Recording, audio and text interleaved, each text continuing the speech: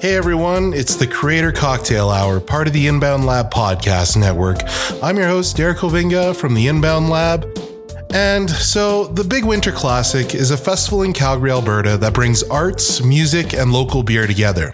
So in the next few episodes, I'm interviewing several artists who are given a specific task for the festival. The task? Create a unique piece of artwork using AI art tools in a way that complements their creative process. So, the team of artists were given 5 of the band names that are going to be performing at the festival, and those names were to be used to develop AI prompts.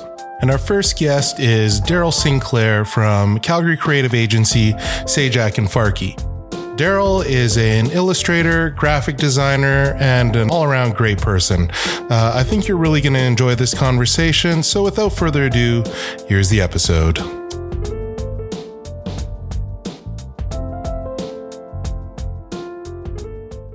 Honestly, Darryl, I'm really excited to finally meet you today. I wanted to start this conversation off by just getting to know you a little bit. So, Darryl, tell me a bit about yourself. Yeah, for sure. I'm Darryl. I am a local artist and graphic designer. I like to work with like a variety of mediums, traditional, digital, whatever I can get my grubby little hands on. But yeah, I'm just excited to be here, and it's really nice to meet you as well. And thanks for having me.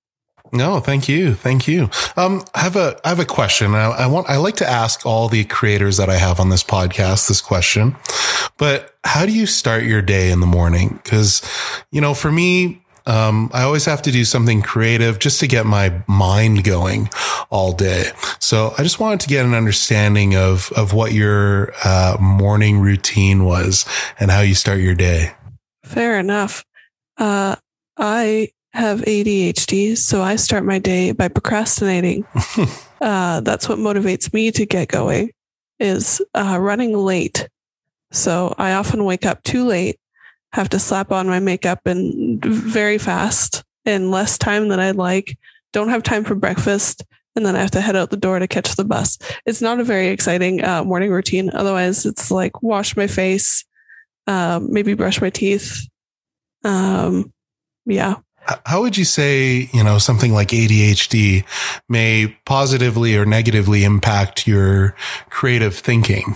For sure. That's a good question. I guess as far as negatives, kind of touched on it already a little bit. I'm a chronic procrastinator. Sometimes it's very hard for me to get motivated on something, and consequences are a great motivator. So I'm often doing things at midnight the day that they're due. Less in my professional life and more in my personal artist life is when I'm doing those kinds of things. As far as the positives, I'm sure there's many as far as the way that I think about things. And I know that there's often times where I'll turn to my partner and be like, hey, have you ever thought about this before? And then I'll just spout out like just some random thought that I've been having that day. And they'll just be like, what are you on? Like, why are you thinking about this? So I think that way it probably influences just the way that I think about things and the way that I approach things. Oh, and also getting very obsessed with things very easily. So I'll just like get like super hyper focused on things a lot. So if I'm really in like the zone and in a flow, like I can be very efficient and get a lot of work done and really have a good time doing it as well. So. That's interesting because you can't force creativity, right? No. So it's almost like this is almost like a gift and a curse, right? Totally. Yeah. Yeah. So how do your ideas come to you? Yeah. It's another good question. I don't know. I guess like being a graphic designer, my day job often requires me to be creative in most waking moments of my life. So part of it is a honed skill. But I think part of it is also just when I feel really inspired to do something or make something or draw something or whatever it is, to just take advantage of those moments that I'm really feeling it. Like the other day, I was like, I really want to make a pair of pants. So I just sat down on my floor and drafted up a bunch of like templates to make a pair of pants. And I did it. Did did you, what do you call it? Sew it? Yes. Yeah. I Oh, did. you actually made them. Yeah. You didn't just draw it up. No, I made a pair of pants. Wow. Yeah. That's so cool. Dang. Thanks. Yeah. Crazy. I have these, this is like a terrible segue and it's not even on topic, but I have a pair of pants where there's like a drawstring on them. Mm-hmm. But the drawstring broke. Mm-hmm. Question, if you know this, do you know, can you put like belt loops onto an existing pair of pants that don't have belt loops? Yeah, that'd be pretty easy to do, actually. Yeah.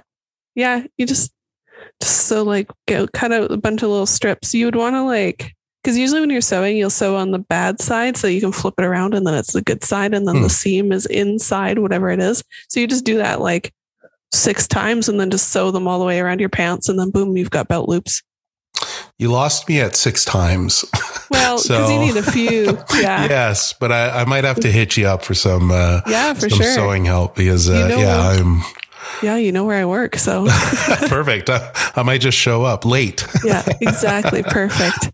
Perfect. Yeah. So let's talk about a bit about this task that you've been given. Basically, the task you've been given for the Big Winter Classic was to explore how the emergence of AI technology affects the creative process for yourself, right? Mm-hmm. So the task was create a unique piece of artwork using AI art tools in a way that complements your creative process. So what was it? The prompts were supposed to be 5 band names from Big Winter Classic Festival, and then use those to develop AI prompts in any form that you like. How far have you gotten on this task? I completed my artwork last night at 4 a.m. Really? Yeah. That's not even last night. That's this morning. This morning at 4 a.m. Oh my goodness. How do you get any sleep? That's partially why I'm working from home today.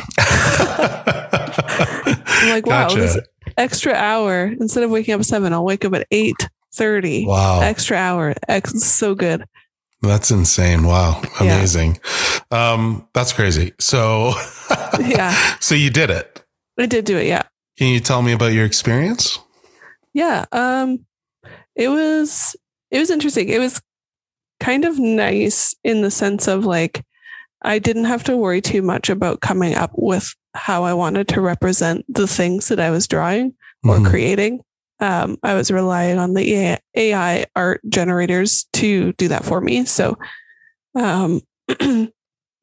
I looked at your list of prompts and I took inspiration from that, where I actually used a whole bunch of different AI art generators to try to see how they all handled the band names. I'm in a unique position where I was already doing the AI artwork for the Big Winter Classic promo stuff already. So I was pretty familiar because they're your client, right? Yeah, exactly. Right. So I was pretty familiar with one of the AI art generators, Midjourney, because my boss, Paul, he's got an account on it.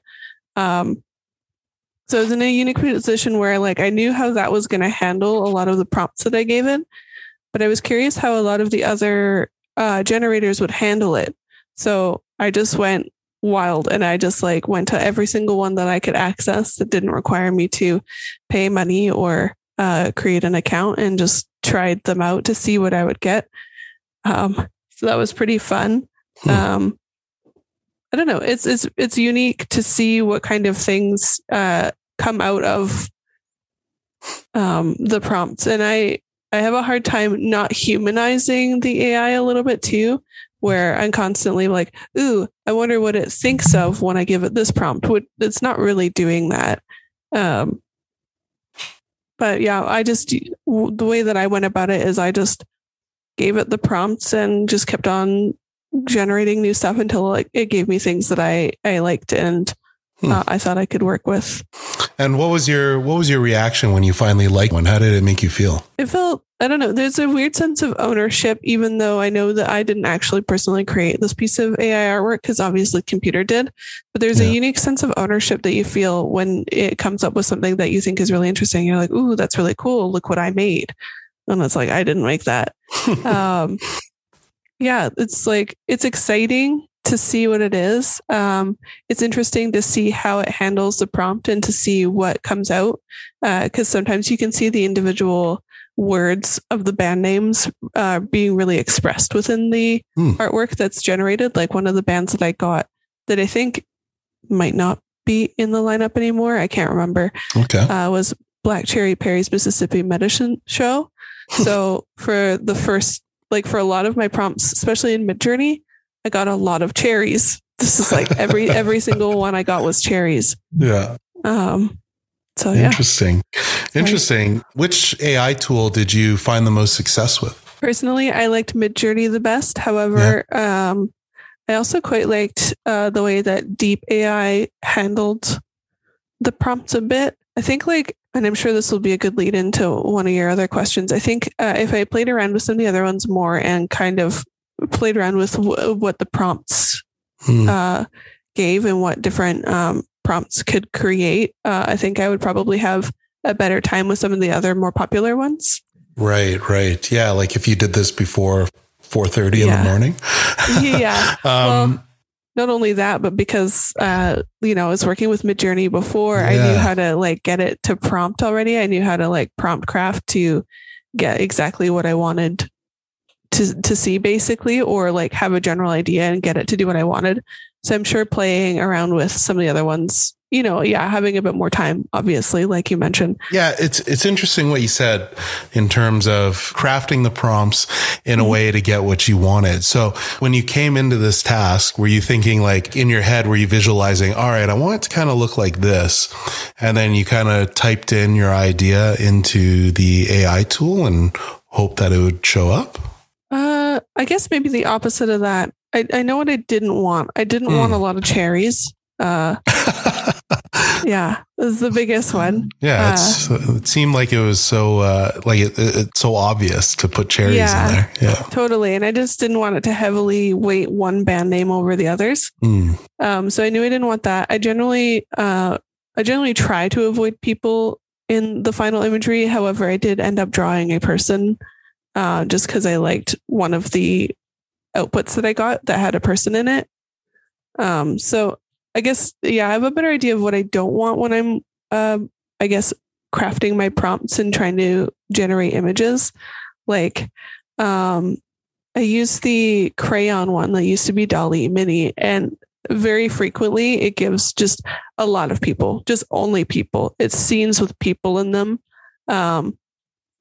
And I knew that was something that I didn't want. I didn't want it to just be a scene with a bunch of doctors, because medicine. Right. Yeah, you said something interesting there about you didn't want to give any band hierarchy over the other. Mm-hmm. How do you deal with hierarchy when it comes to designing an AI? Because hierarchy is such an important piece to, as a graphic designer, it's such an important piece to solving design problems, right? Totally. Yeah, that's a good question. It's tough because I think no matter what, one of the band names, if it's because a lot of them are, made up words, so the AI doesn't know how to interpret that. And I did run some of them through individually to see what it would give me. The one's always going to be more heavily weighted than the others. So it's just a matter of finding one where it's not as obvious as far as the hierarchy. Yeah. I don't know. It's difficult because I think a lot of it, just as a creative person, is instinct, as far as you almost know it when you see it. When you get one of the outputs and you're like, ooh, that's really interesting. You can kind of just hone in on it. I don't know how to describe it. Yeah. And then you just kind of tweak accordingly, or? Yeah. With my final piece, I actually did a photo bash kind of thing, and then traced over / illustrated over, I took 4 or 5 of my favorite pieces, put them together and arranged them in a composition that I thought was fun, and then just drew that scene. Gotcha. Well, I'm really looking forward to seeing the piece. It's so funny to describe the piece on an audio podcast because I'm visualizing it in my head as you describe it. It's fair. I mean, I could share my screen. It just means that no one in the... I know. It's, You know what? I'll wait. I want to see the surprise. Yeah. Fair enough. And everybody who's listening will have to wait to see the surprise as well. That's true. Maybe at the end, I'll share all the pieces on my social posts or whatever. That'd be a good idea. Is AI something that you've always been interested in since the introduction of the trend? Like, is there anyone you're following in the space since you started? I don't know if I'm following anyone in particular who is more into AI art or like producing that explicitly. I think it's hard not to be a little bit interested in it when it's introduced. Just the potential of it, to see like the potential of how it could like help artists. Yeah, to see the potential of it, to see where it could go. And I think it's really interesting to see what it can do too, because it almost feels like humanity's child a little bit. Like, you know, we as a collective kind of started producing these machines that can take, you know, thousands upon millions of sources and create images based on text prompts, which is quite amazing.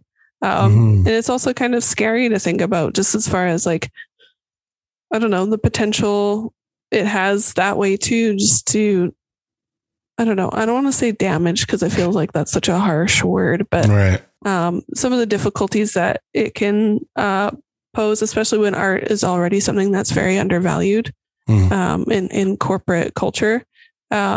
And I find that like a lot of these AI tools, you know, they require money to go into it. So the artists who they could benefit often are like, it's an accessibility issue, right? Like they can't afford it.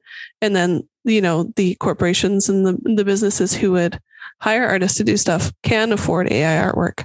So it'll be interesting to see, I guess, how that goes, to see if it starts to disrupt things that way. I hope it doesn't.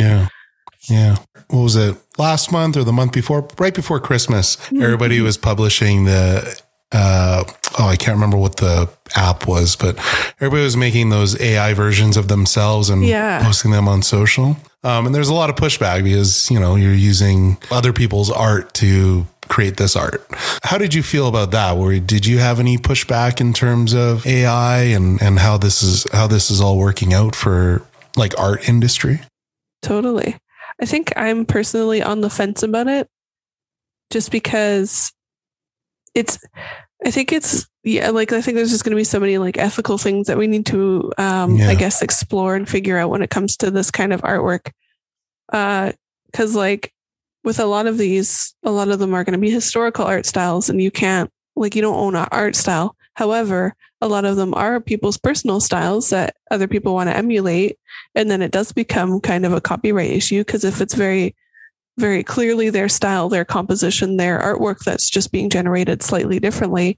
And like a computer, I don't know if a computer can own artwork. And that's another interesting question too, right? Is like, what's the ownership of this? Because obviously with the person who created the original artwork, they own it.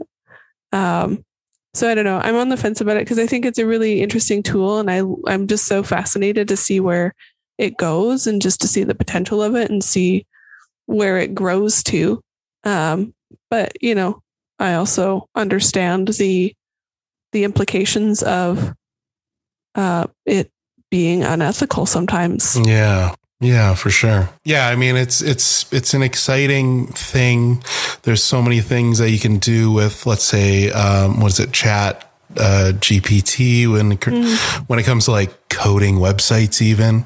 It's wild. It blows my mind, and stuff like crazy. That. But what is, you know, aside from AI doing it, whatever you're asking it to do, what other benefits are there in terms of just helping you still do what you do in terms of graphic design, art, you know, making pants? What are some of the benefits that AI has just in terms of not quote unquote taking over your job, but maybe helping you do your job? Totally. I'm not too worried about it taking over my job, but maybe I should be. But I think AI and a lot of these kinds of tools are a lot more used and almost innocuous than we realize. Like even using Photoshop, if I'm editing a photo and I do a smart select or I do a smart fill, like as content aware, that's like I'm basically using those tools already. So they're already helping me, or at least those adjacent, like artificial intelligence adjacent. So those kind of that kind of technology and those tools are already benefiting me in a lot of ways as far as I guess quality of life, making my job easier in those instances. So I don't have to painstakingly make sure every blade of grass on a photo looks good when I'm trying to take away like a piece of dog shit or something. Well, great analogy. Yeah.